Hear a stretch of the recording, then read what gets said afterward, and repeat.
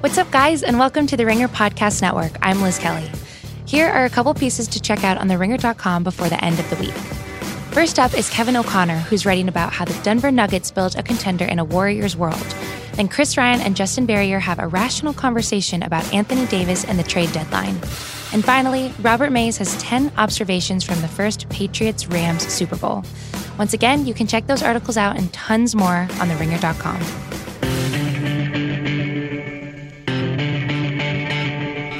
Welcome to the Ringer NFL show on the Ringer Podcast Network. I'm Robert Mays, joined as always by Kevin Clark. Kevin, how you doing, bud? I'm okay. How do you feel about the Super Bowl bye week? I really enjoy it. I used to hate it as a fan. As a fan, I didn't like it. I really like it as a reporter for two reasons. One, I was going to say it helps me recharge my batteries a bit, but that's not really true. I feel like it's as much work or more work this week because you're scrambling for stuff to write next week. But I do enjoy it just from a kind of being able to settle a little bit standpoint. That part is nice. I did forget that the Super Bowl wasn't on Sunday, though, when we were planning this podcast on Monday. I was like, so we're going to do our Super Bowl preview this week? I have no idea, no semblance for space and time right now.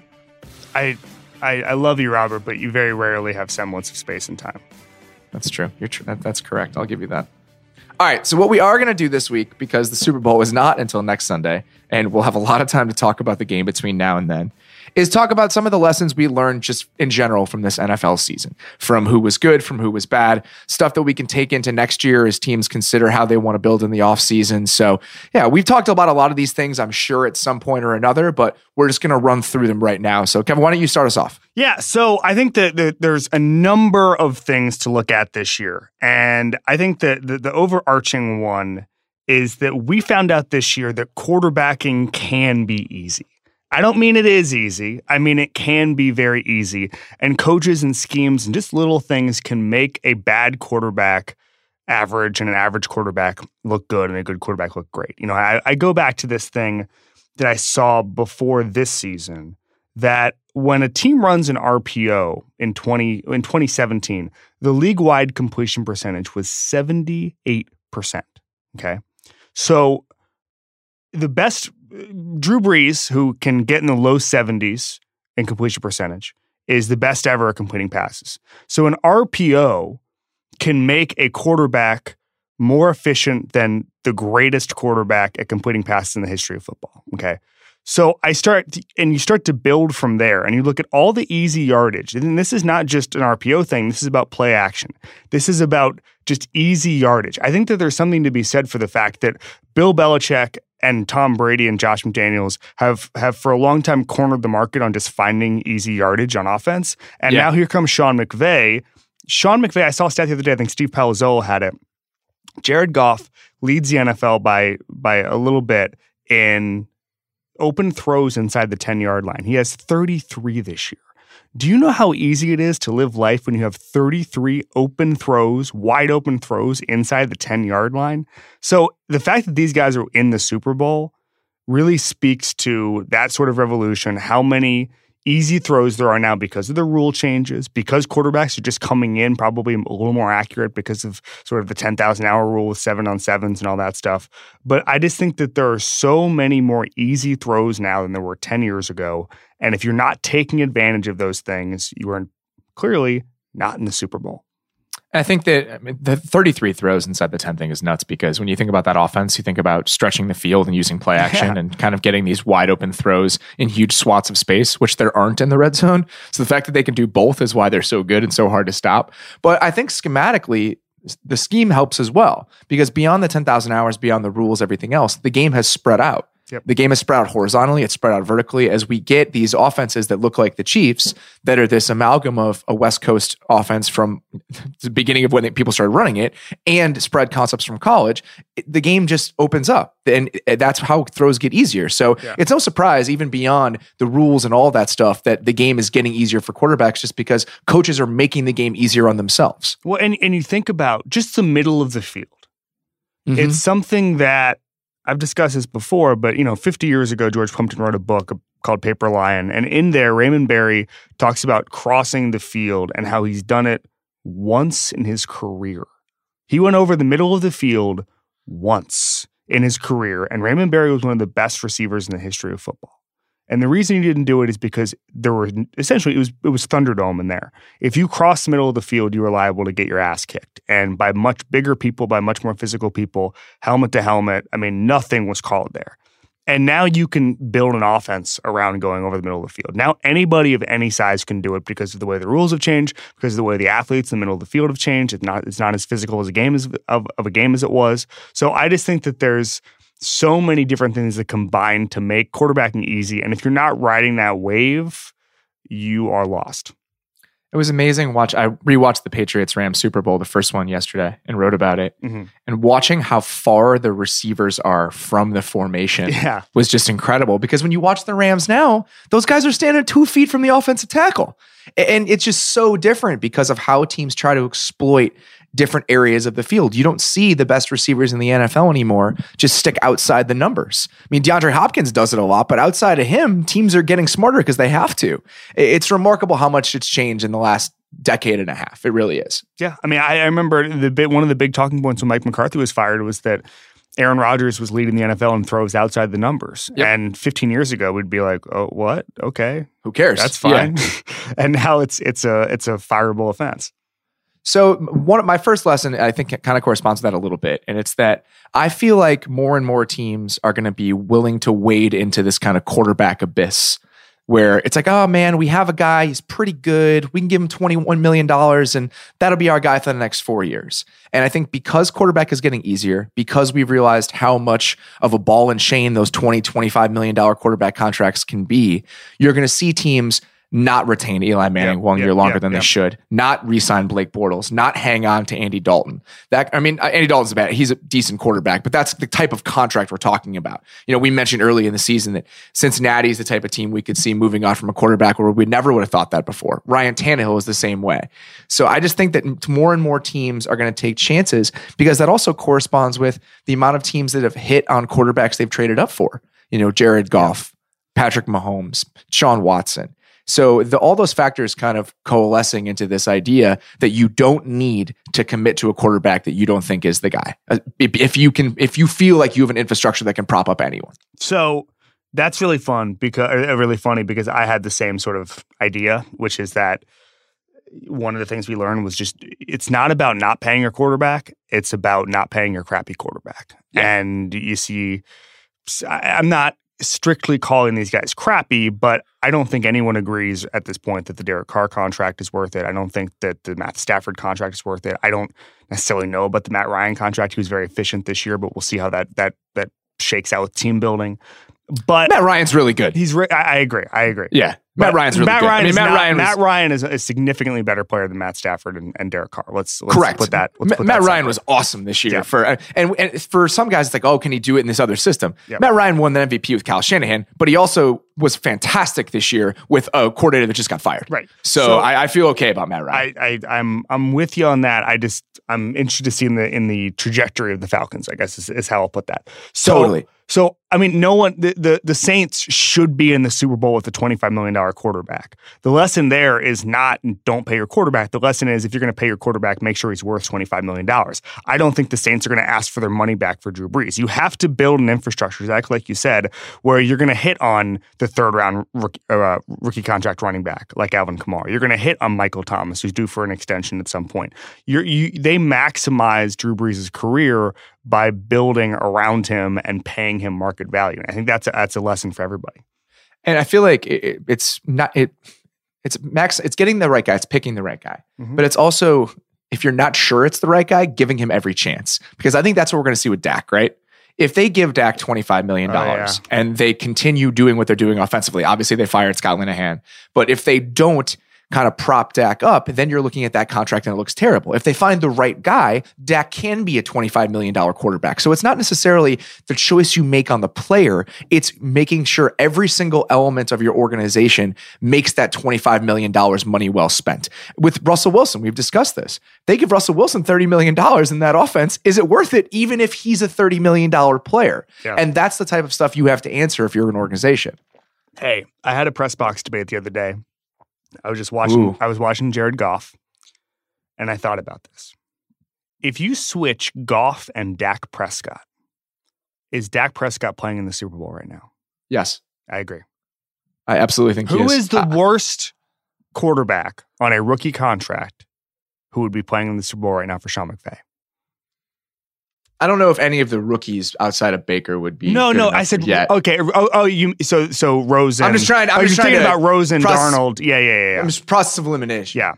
I don't think Trubisky would. I agree with that. I think it's Mahomes, Prescott, Goff, Wentz. I'm trying to think if we're leaving anybody out there. You don't. Yeah, it's Mariota or Winston. No, obviously. I think Mayfield.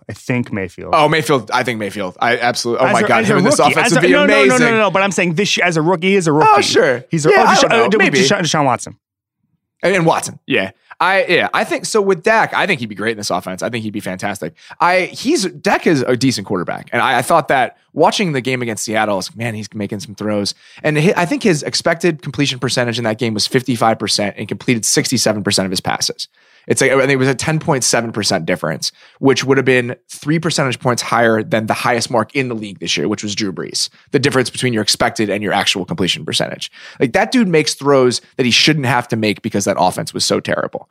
And I just think we have not seen how good he can be after his rookie year. I don't want to blow up anybody's spot here, so I'm not going to name them, but there were the people I was debating with, because I brought the question up. The people I was debating with did not think Dak was very good. I think Dak is pretty good.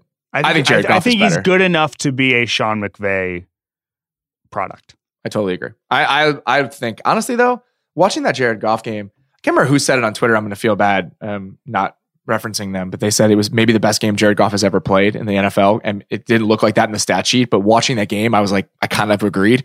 The best game I've ever seen him play, obviously, is the Vikings game where he was just raining fire and he made like 10 ridiculous throws. Yeah. But he made like 5 ridiculous throws in that Saints game. That was not easy sledding for him. And that throw to Cooks, I mean, that dude can really sling it. And I think he's pretty good. All right, what's your next lesson? I hate doing this. I feel like I'm the last person. I don't know what this is going to be, but it's going to be great. I'm like the last person outside of the NFL power structure that is willing to admit this because I've tried to hold on for so long. Wait. Running backs don't matter. Oh, wait. No. Wait, what? I have that too, but why are you reluctant to do that? Because I wanted to believe it wasn't true. I mean, I know it's not, but like there are some guys that are just so fun to watch. It's just hard for me to sit there and think Todd Gurley doesn't matter. That's a bummer. I'm sorry to hear that, but that's true. I know. CJ Anderson in all his glory. No, hold on. So I think that running backs don't matter unless you have an abysmal one. Like, I think there's certain things a running back has to be able to do. Remember the Trent Richardson stuff where they would show the videos where he would just run in the wrong hole every time? Yeah. Like, you can't have that. Yes. And you also have the guy has to be able to catch out of the backfield. Yes. I think that there are obviously there are running backs that are better than others. I mean, that's not what I'm saying. I just feel like we've seen too many instances this year of guys stepping in and being just as good or better than the guys they were playing absolutely. behind. Absolutely. I mean, I'm saying there's a baseline where the running back has to be has a certain skill set, I guess, to exist in 2018. So 2019. So I think that there are a couple of things I want to unpack here, and I'm sure there are for you too. But there was a stat the other day. Was it for the divisional round or for the wild card? It was divisional round, where it was like, well, 5 of the 8 teams left have a first round running back. That is really, really terrible thinking and logic. It's very, very similar to. Are you familiar with Bear Patrol from The Simpsons? No. Okay. Well, basically, yes. There's a bear, I remember. Yes. And then there's one bear, and they like spend millions of dollars in taxpayer money just to get the bear away. And then they have Bear Patrol. And then Lisa says, well, just because I have this rock doesn't mean that's going to keep tigers away. And Homer says, Lisa, I'd like to buy your rock. And so I feel like it's that kind of specious reasoning where like Mark Ingram is the reason the Saints are good. Yeah, exactly. It's ridiculous. We're doing that now? I mean, it's kind of connected. It's kind of tangential to if you run 50 times in a game, you are going to win. Like that line of thinking that we debunked 10 years ago, but still somehow pops up everywhere. Yeah. I mean, it's the only thing that really confuses me about this is that the Patriots, who have sort of cornered the market on basic economic principles in the NFL, did take a first-round running back this year. I know, but that was just so bizarre. Every 2 or 3 years, Belichick will do something in the draft where it's just like, what? Why? There's no explanation for it ever. I know. I think the explanation is they've taken special teams guys in the second or third round because I think they just see it. Well, there's an explanation for that. No, but I think that it's just you know what? We're this guy away and we're just going to take him and I don't care. I guess that's fair. A little bit of that. But Sony Michel's the third best running back on the Patriots. Yeah. It's really weird. But yeah, and I think, obviously the teams that have done this struggled this year. I'm thinking about the Jags. The Jags are going to come up a lot on this podcast. I'm thinking about the Jags. I'm thinking about just how Leonard Fournette was not even a part of their plan this year. When he was, it didn't work out. Obviously Ezekiel Elliott's a good player, but he's not the reason that the Cowboys offense is good, and the Cowboys did nothing to help him. Saquon Barkley played for a team that didn't win many games. The Cowboys are going to give Ezekiel Elliott, and I think Ezekiel Elliott's a very talented player. They're going to give him a hilarious contract. Oh yeah. It's going to be really funny. I mean, the contract he has now is really funny just because he was picked in the top 5. Man, it's going to be funny. I love watching Saquon Barkley, and it just sucks that you could get a guy in the 6th round, and if you have the right infrastructure, your offense would be just as good. It's a bummer to me. Yeah. I mean, I'm sorry. That's just the way it goes. A lot of positions don't matter as much as other positions. The Seahawks picked a first-round running back, and then the guy that they picked in the 7th round who broke his leg last year is better. It's not great. It's really not great. It's not great. I mean, also these guys, I just want to say something. It's really hard. These guys do not exist in a vacuum. They get the crap knocked out of them on every single play. They are never at full health. And so I think that that's one thing to consider, is that the reason they're kind of replaceable is because injury luck is so important in football, and these guys are always injured. Even if you don't know they're injured, even if the team doesn't know they're injured, they're always injured. And all it takes is a little bit of a hamstring pull, a little bit of a knock on the knee, whatever, to be 85% instead of 100%, and that can be the difference at the NFL. So I think it's a little harsh on them, but that's the reality of the position, is they're always injured. And when I did that old quarterbacks thing a couple of weeks ago or last week, I was talking to this guy from the Mayo Clinic about how athletes age. And he was like, running back, fast twitch muscles age worse than slow twitch muscles. That's one of the reasons that wide receivers and running backs age more quickly than a quarterback or defensive tackle or whatever. But he said it's really, really impossible to judge the actual aging curve because the guys with fast twitch muscles also get the crap knocked out of them all the time. So we have no idea how they're supposed to age in football. Exactly. It's coming in from 2 different directions, which is a much bigger problem. All right, before we move on, let's take a quick break. Clean up your remote control clutter in time for the Super Bowl with Control Center by Cavo. Plug in your streamer, sound system, cable, or satellite, even your game console, and Control Center does it all. Control Center simplifies your home theater so you can control everything connected to your TV with one easy-to-use remote with voice control. Don't fumble with different remotes or run out the clock with messy search results. Just say what you want to watch and Control Center will take you straight there. One universal voice remote controls it all. So all you need to do is say, watch any given Sunday, and Control Center by Cavo handles the rest. Be the MVP of your Super Bowl party with Control Center, so you can finally get off AV duty and bring the joy back to watching TV. I'll be honest with you guys, I am the worst technology person ever. I don't know how any of my remotes work. I lose them every single second. I can't even imagine how much time I've spent digging through my couch cushions. Having one central remote that controls it all has simplified my life in a way you guys just can't even grasp. Shop now just in time for Super Bowl Sunday and get 40% off Control Center with promo code NFL. That's $59.95. 40% off the regular price of $99.95. Control Center is available at caavo.com and Best Buy. Control Center by Cavo. One remote that does it all.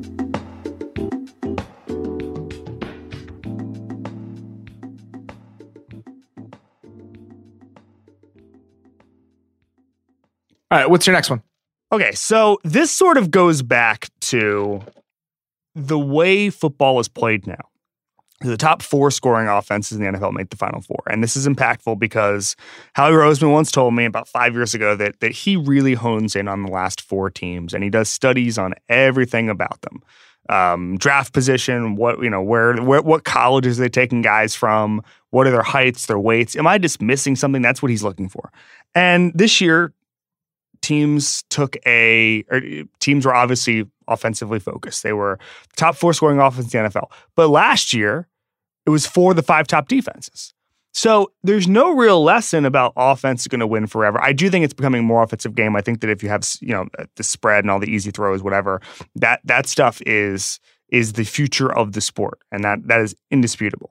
But what I think the point from the violent shift from 2017 to 2018, as far as defensive focus to offensive focus in the Final Four, I think the lesson from that is you just have to be adaptable and you got to be really smart, because this game changes and revolutionizes itself every single year to the point you have to operate like the Patriots and the Rams and a couple of other teams, where you're just sort of you're a very swift moving ship and you can figure out things on the fly. You can change the identity of your team from one week to the next. And I think that's really important. Right now, one of the things that I was really fascinated with, did you see Tom Brady's Instagram story about his jersey? No. He put on his AFC Championship game jersey on Insta because he wanted to show that it was completely clean. There was not one grass mark on that. And then he tagged all of his offensive linemen. He was under pressure 15% of dropbacks on Sunday. Patrick Mahomes. They played fantastic. Patrick Mahomes was, I think, under pressure on over half of his snaps. It's 50% even, I think. Yeah.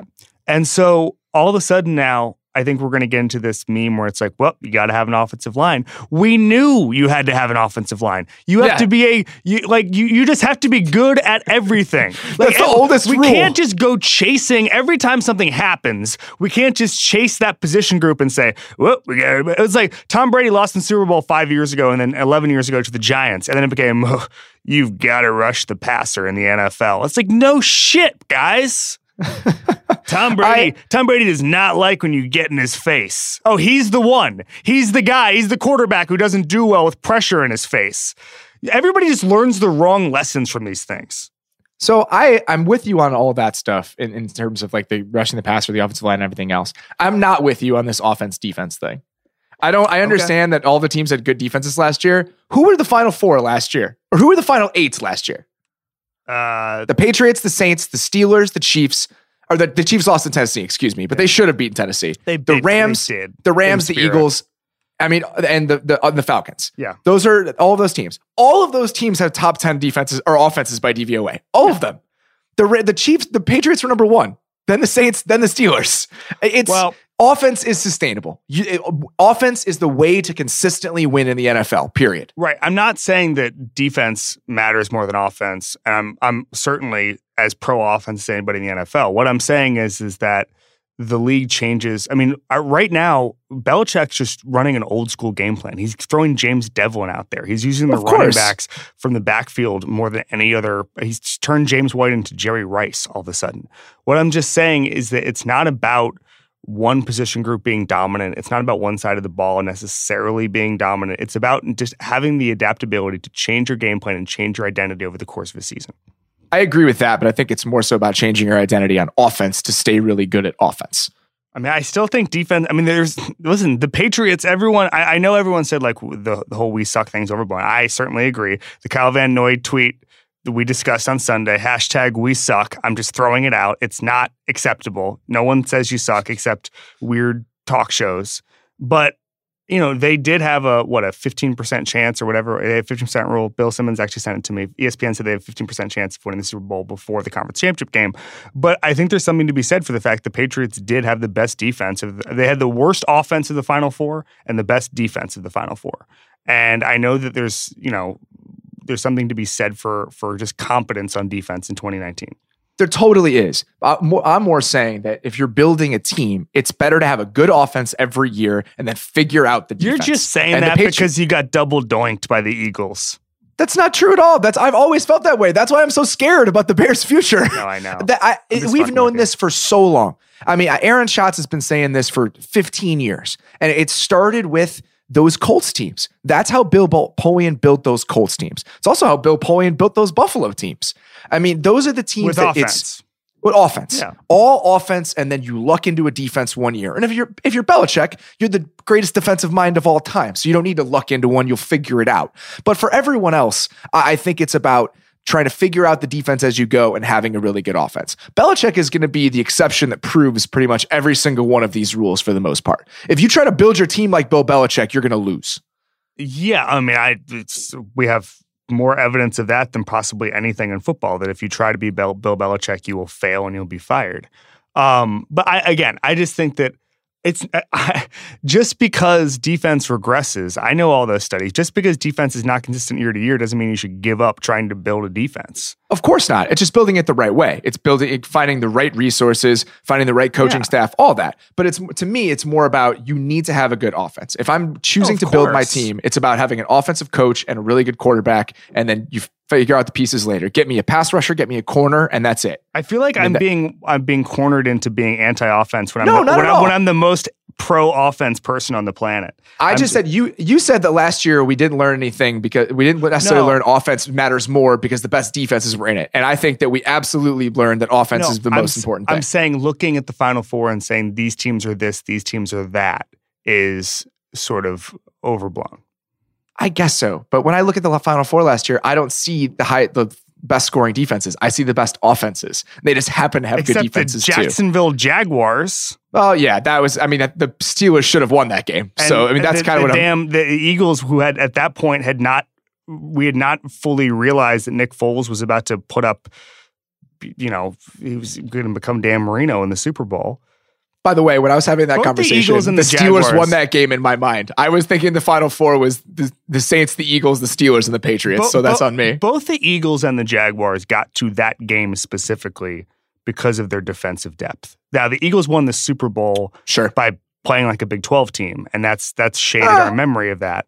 But I mean, if they didn't have that defense, that's they're completely sunk with Foles. I think that's true against Atlanta. I was at the NFC Championship game. Nick Foles was on fire. He was literally engulfed in flames.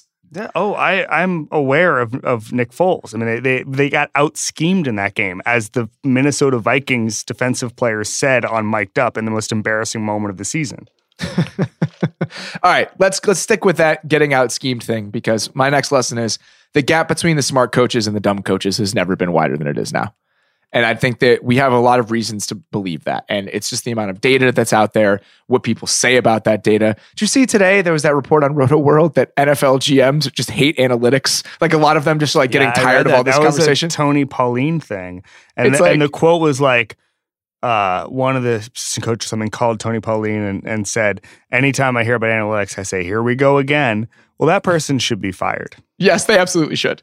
And it's beyond, we have this conversation all the time. This isn't about turning your front office into the Sashi Brown Browns, which, good Lord, what a day for that franchise. It's not about that. It's about understanding the smart and dumb ways to go about your business. I think Ben Baldwin tweeted something earlier this week about run pass percentage on first and second down with at least 7 yards to go when you're within 7 points. And the Seahawks were at 39%. They threw the ball in that situation 39% of the time on first and second down. You cannot do that. You just cannot run your team that way. There's too many resources out there to understand the smart way to go about this. And it's just become so obvious which coaches know the right way to go about this and which coaches don't. It's never been more apparent in my mind. No argument here. I mean, there are two NFLs, people who understand how quickly the game moves now and people who don't. I mean, I think that what's fascinating to me is the conversation I've talked about now for 6 years about how technology was going to change football. The first one I ever had when I was essentially brand new to the beat was with a coach who said, once this iPad stuff comes in, once the technological advancements come in, you're going to see schemes change quicker than ever. You're going to see the ability for teams to steal plays in a very fluid way. And then, of course, last year, you even see like the Kareem Hunt Chiefs thing where they run a play in week 1, the Patriots steal it, and then the Rams steal it, and then everybody's stolen it, right? And that happened over the course of 4 weeks. And you're able to watch 16 games from a team in the time it used to take to watch 3 games. And that coach was Mike Shanahan. And that year, if I'm not mistaken, the year we talked, which I think was 2012, basically half of the future of the NFL was on his staff.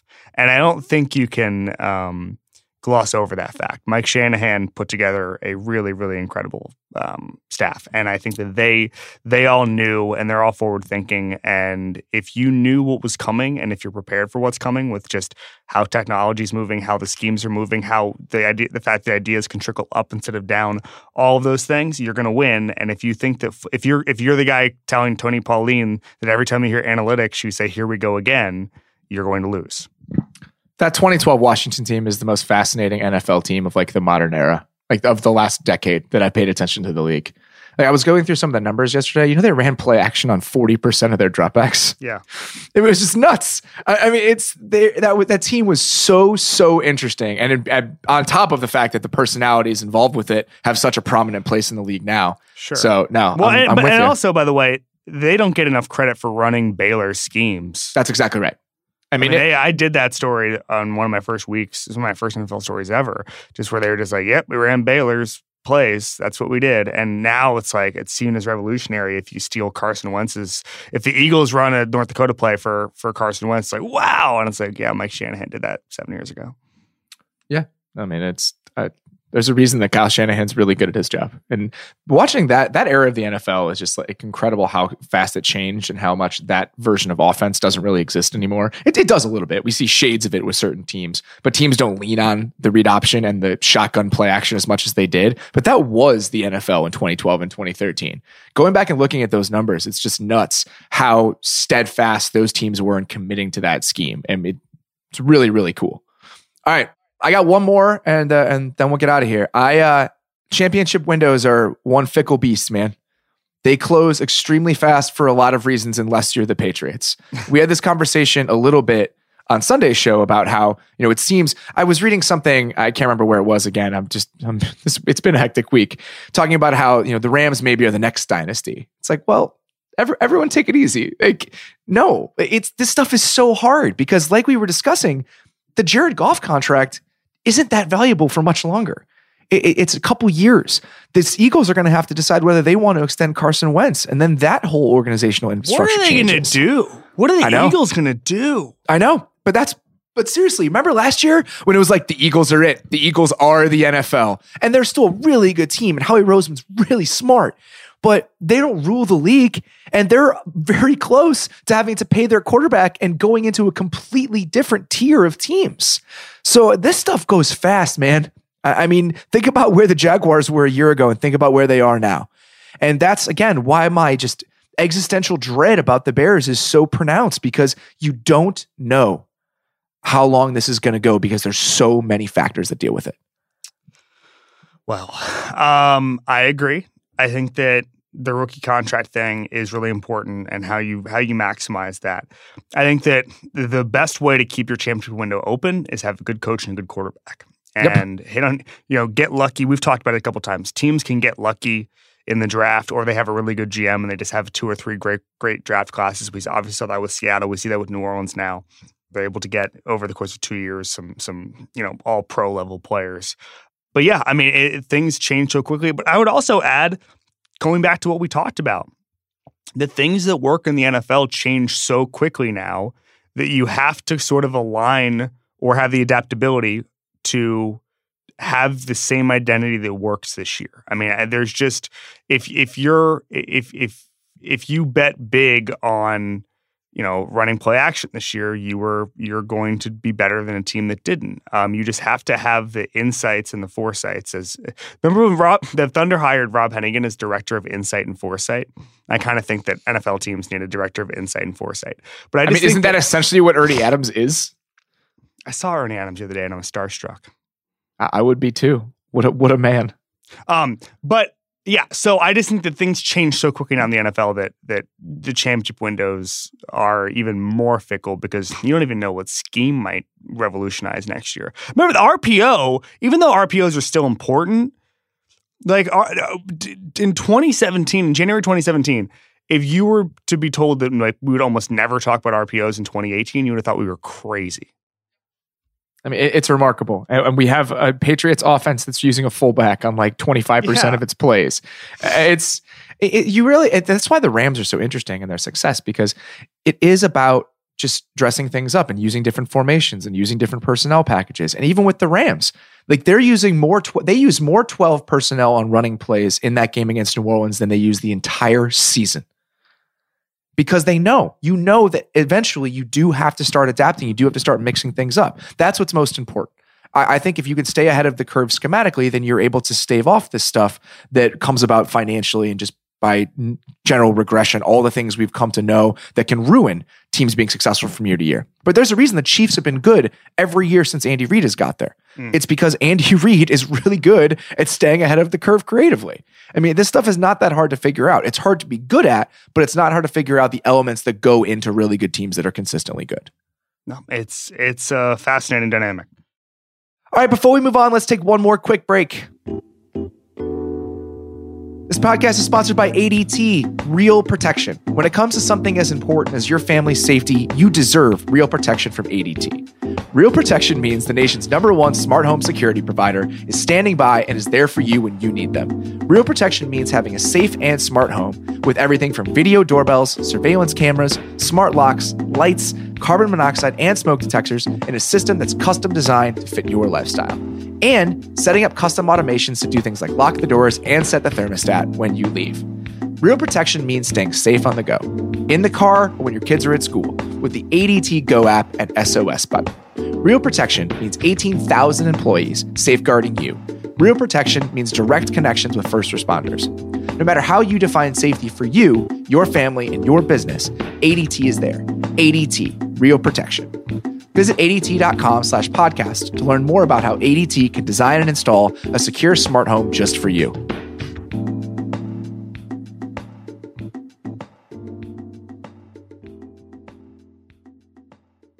And now we are welcomed by Draft Guru, Yes. Danny Kelly, coming to us live from Mobile, Alabama. How you doing, buddy? Self-described draft guru. That's what I've been telling everyone I am. It is. You are not a self-described draft guru. I am calling you a draft guru. You're there, buddy. I have seen the draft guide. What do you think? I love it, man. It looks great. It looks really nice. I can't wait for you to build it out. Before we get into the nitty-gritty, I need to ask you something, Danny Kelly. Yes. Because I'm in love with the shades of stuff here. That's awesome. I just want to go through this, okay? We have thick Arden Key, one prospect. They wouldn't let me do two C's on that one, but long Cliff Averill and polished Randy Gregory. All of these would be incredible like rapper names. Like if you're long Cliff Averill, I'm listening. I'm subscribing on Spotify. The modifiers are key. I should have done it on all of them, but I thought that was a little bit much. But yeah, I'm very comps excited. Are hard. Comps are really hard, but they're my favorite thing to do. Yeah. Like I've always really enjoyed them. And it's the best is when you can get two guys that just seem nothing like each other, but somehow they make sense. Yes. Like totally. mine was always that I thought Dwayne Wade and Manu Ginobili were really similar. It's just like, it doesn't make sense, but they have like shades of their game that actually like correlate. So those are always my favorite You also ones, have Dwayne Haskins as a medium-sized Ben Roethlisberger. A medium Big Ben. A medium-sized Big Ben. Yeah. So Danny, explain to the people how this is going to go over the next couple months here as we get closer to the draft. Obviously, this is the first iteration, but I'm assuming that we will be building on this as time goes. Yeah. So right now, we just kind of opened up with the top 32, my big board. We're going to expand it to at least 64, hopefully more. I'm not really sure yet if we'll have time, but going to have full scouting reports for all these. So right now, it's kind of like top-level stuff. You know, the main selling point, just kind of like a real short, quick description of who everybody is, what they look like, who they're shades of, you know, that kind of thing. It's going to be full scouting reports for everybody. I'm going to be probably moving guys up and down as I kind of get to go through this whole process with the Senior Bowl and the Combine and get to watch a whole bunch more film, hopefully, and all that stuff. So it's going to be sort of this living document that we update. We're going to have mock drafts. We're going to have team needs put into it. It's going to be really cool. This is just sort of the tip of the iceberg. We're going to have this whole sort of like one-stop shop for the draft. So it's gonna be awesome. I actually like really anxious to get more guys on here and get more, in-depth scouting reports, but it's exciting. Hell yeah. Danny, as I go through this right now, I'm extremely pleased with myself because I know a lot of these guys already, which is Nice. very new for this time of the year. I have heard of Nick Bosa. I have heard of Quinnen Williams. I have not heard of Josh Allen, this Josh Allen. I have. Right. I do not know who Brian Burns is. I just want to say that I know who Josh Allen is because every Saturday there's all these like Josh Allen is a grown man tweets. And I'm like, I don't think we're talking about the same Josh Allen. Nope, definitely not. So I looked into it. Yeah, I don't know how. Yeah. How do you pronounce Polite's name, Danny? How do you pronounce his first name? Ja'Kai Polite. That's a great name, by the way. Yeah.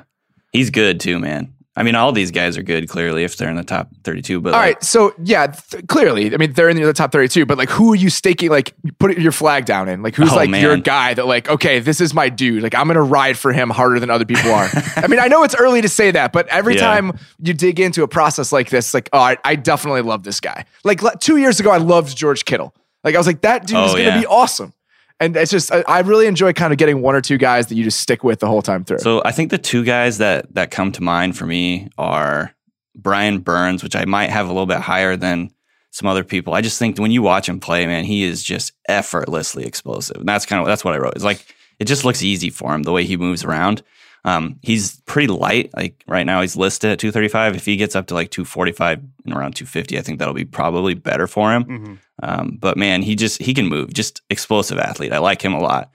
The other guy that I was going to mention that I think I might be a little bit higher on than sort of, I guess maybe the consensus or whatever is Hakeem Butler, the receiver from Iowa State. Some people I think might have him in the second round or third round or whatever, but he's 6'6", 225, just, like freakishly long catch radius, just can go up and get the ball from wherever. But he also has like that take the top off of defense speed. He averaged 21.9 yards per reception this year. And that's on 60 catches, 1,300 yards. You seem to have like a thing for explosive receivers who score like 30 touchdowns a year and only catch deep balls. I feel like that's like your brand when it comes to receiving talent in the draft. Like, who was your guy a couple years ago that you just were so into that was just like that? Ted Ginn. Yes, Ted Ginn is absolutely everyone. If someone is shades of Ted Ginn, he's Danny's favorite player of all time. I just like this guy because he just can get over the top of defense, but he's also really good and kind of in the intermediate range too, just size, and he's really athletic. I think he's going to be one of those guys that kind of people are talking about at the combine and things like that. So he might climb up some boards, but he's kind of one of those guys that like will make a circus catch and then drop a sort of an easier one. He's sort of in that range, so we got to see some more consistency. But see, Ted Ginn, that's all Danny wants. There you go. I have a type, I guess. So I'm looking at this picture of Brian Burns right now, and I know he's not at the Senior Bowl because he's a junior. I can already tell that people are going to love the levers. It looks like he has very long arms. People are going to freak out about that. Like it's already in my mind. It's like, yep, that dude's going to have like 35-inch arms at the combine, and people are going to be obsessed over it. So absolutely, that's always a fun time. That is, speaking of the Senior Bowl, I'm here in the Senior Bowl right now. Yeah, the guy who sort of comps to him, he's a different kind of player, but is Montez Sweat from Mississippi State. He's the same deal. He's 6'6". He measured out this week, 6'6", 252 pounds, with an 84 and a half inch wingspan, which is just unheard of. It's absurd. And he look at Danny already being super into wingspan. You've only been doing this for a year. I love it. You're just totally on board, dude. I love the wingspan. If Kevin loves Spark, like wingspan is like my thing. The Orlando Magic front office love wingspan. That's all they draft on. So here's my thing about this Brian Burns guy, or anyone that's 6'6". I kind of have a mild hot take about pass rushers that I have about quarterbacks. I think they could be too tall. I get that. I do. You have to have leverage. You have to be able to take on blocks. The thing you have, when you have that much length, you have to be able to use it. And that's like, stab, like the stab move or a punch or whatever, keeping offensive linemen off you and all that stuff. So like you have to be able to use it, or else you're just going to get ragdolled. Julius Peppers did okay. Well, Julius Peppers is built differently. He's the biggest freak like in the history of. I'm talking about long, skinny guys because I'm just thinking about Leonard Floyd. That's all I'm thinking about. And he's fine, but he's a specific type of player. And when you get that long and skinny, you often do better as a change of direction rusher than you do as a straight edge rusher. And I feel like those guys are limited. So that's my only concern. I say this without having watched this guy play at a single down, but just based on physical comps. It's definitely valid. My comp to him was polished Randy Gregory, and I think Gregory does have some size limitations, but the explosiveness is something that teams look for, man. And so you just can't really teach that. So I think that's going to be kind of where he stands out. He's just explosive. Awesome. Danny, what's been your favorite thing that you've seen or talked about or done in Mobile so far? That entire world just fascinates me. So the fact that you're wading into it is wonderful. This is my first year in Mobile. It's really fun. Like just going to practice. We didn't have practice. Like practice got rained out yesterday, so they moved it and we couldn't go. But what'd you guys do during that like 6 hours? I did some writing and we got to watch some tape. They like had some all 22 from Monday's or Tuesday's practice up, and so you got to watch that. But I think just like it really just matters to see things in person. I think that's something that like a lot of teams send their scouts on the road to go watch guys in person rather than just have the tape or whatever. It matters to see what people like look like in person, I think. And so that's kind of been the cool thing, getting to see these guys and how they match up and move and all that stuff like in person. It's just a different experience than watching tape. So Danny, as we do this for the first time, and what I'm assuming is the thousands and thousands of times we do it, can we hear your initial impressions of the quarterback class? Yeah. So, I mean, obviously Kyler Murray and Dwayne Haskins are the two top guys in the class. Neither of them are here this week. The quarterback crew here is like kind of, I guess, tier 2. I think Murray is the ultimate X factor of this entire draft. We're going to be talking about him this whole time. I think he's his size, whatever he's going to end up being, like 5'9", 190 pounds or whatever, is going to be by far the biggest question of this entire draft. Like, can he not just, sit in a pocket and pass, but like, can he hold up physically in the NFL? I think that's obviously the big question, but I mean, he's got the skill set. He's got a strong arm. He can whip it. He can move around. He's really, really fast. Like, I mean, he reminds me a little bit of Tariq Cohen when you watch him run. He's not quite as explosive, but like he's that kind of jitterbug runner where he can just escape from guys so easily. Tariq Cohen playing quarterback is now the thing I want in the world. And if there's a person who exists that's like that, I'm very excited about it. So I ended up putting pint-sized Michael Vick for my shades of, but I penciled in Tariq Cohen with an arm the first time I did this because it was like just the way amazing. He moves around. It's like sort of, the human joystick style of like runner. He's just really, really fast. So he's got that dynamic, ability to impact the offense both with his legs and his arm. Haskins is more of a prototype pocket passer. He's got, he's good size, good arm, really accurate, sort of in the intermediate and short range. He's just kind of like a prototype passer. And so I think it's funny because those two guys are the top two guys, and they're completely different in the style of football that they play. Both had insane numbers. But yeah, it's going to be really interesting to kind of see how the NFL decides whether they care how small Murray is. Like he could potentially go number 1 or it could not be in the first round. Like it's still just completely wide open. Danny, you got to work on some of these shades of okay. Like which one Joel, you don't like? Joel Bitonio is like, that's a good player. I'd like Joel Bitonio on my team if he was in this draft, but I need something weirder than that. These need to be weirder. Let's see. I got that one for Dalton Risner. The reason I picked that is if you see, like when you turn on the tape and you see Dalton Risner, he has the biggest barrel chest I've ever seen in my life. And it's exactly the same as Bitonio. Like his chest, his like torso is twice as wide as almost every other player on the field. So that's kind of why I went with Bitonio. I don't know who like O-linemen were the hardest ones to figure out, I think. Those are the hardest to figure. I mean, who would you say? They're the hardest guys to evaluate. So I'm outside of quarterbacks. So I'm assuming they're the hardest guys to come up with comps for. Around this time, like around draft time, everyone makes fun of how obsessed scouts and personnel people are with just physical appearance and all that stuff. But then you go into NFL locker rooms and then you just realize like the best dudes are often the dudes who look like superheroes. Yeah. Like I was in Dallas a couple weeks ago and Tyron Smith was just walking around and I was like, what in the hell?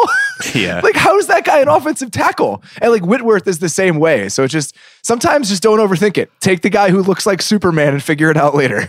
Well, I mean, yeah, like exactly. There's sort of the expression like sometimes the teams look the best getting off the bus, but like a lot of the time those teams are actually the best. And I think like Risner is one of those guys. This Yadni Kajust guy is really the West Virginia tackle. He's kind of like the same deal. He's just like really long arms, like well built. I compared him to Dwayne Brown. Have you ever seen Dwayne Brown in person? That guy is just impressively massive, and he can move around like light feet and all that. So, I mean, all these guys are just crazy athletes. It's a good reminder that they're just like not normal human beings. They can move around like so fast for that size. Is this Kajust guy? Is he related to the Hard Knocks Kajust guy or no? No. He's an offensive lineman. Never mind. Okay. Oh, I don't know. Nope, he's not. It was the same last name. I was like, oh man, is he another like weird dude who believes in the power of crystals? That'd be amazing. But apparently not. Well, I don't know. You never know.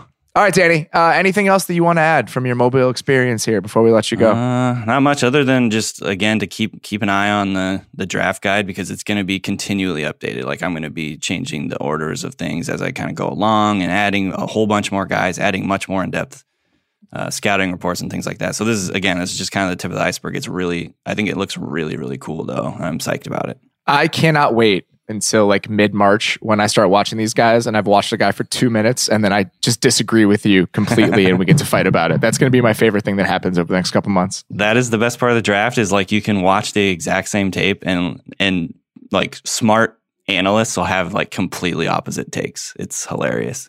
I am not a smart analyst, but I still may have some completely opposite takes. Well, neither am I, but in general, two smart analysts can have opposite takes.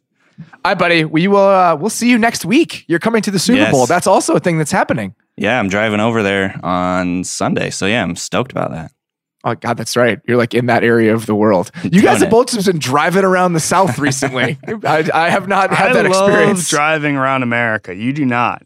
Oh, I do. I absolutely do. You went like 3 years without having a license. Well, I mean, yeah, because I didn't need one where I lived, but I also did some driving in that time, just maybe not within the parameters of the law. Whoa. So it's legal now. I have one in my wallet. It's a wonderful thing. Now. All right, buddy. Thanks a lot. We'll talk to you next week. All right. Sounds good. We will do a couple podcasts next week, most likely. We're going to have some guests come on, some ones that I'm very excited about it. We're going to blow it out. This is a fun game, and we're going to try to hit it from every single angle possible. So until then, thank you very much for listening to the Ringer NFL Show on the Ringer Podcast Network. We'll talk to you soon.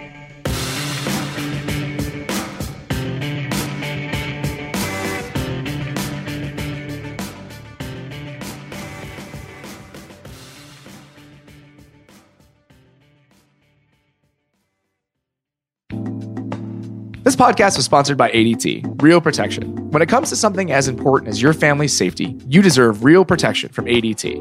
Real Protection means the nation's #1 smart home security provider is there for you when you need them.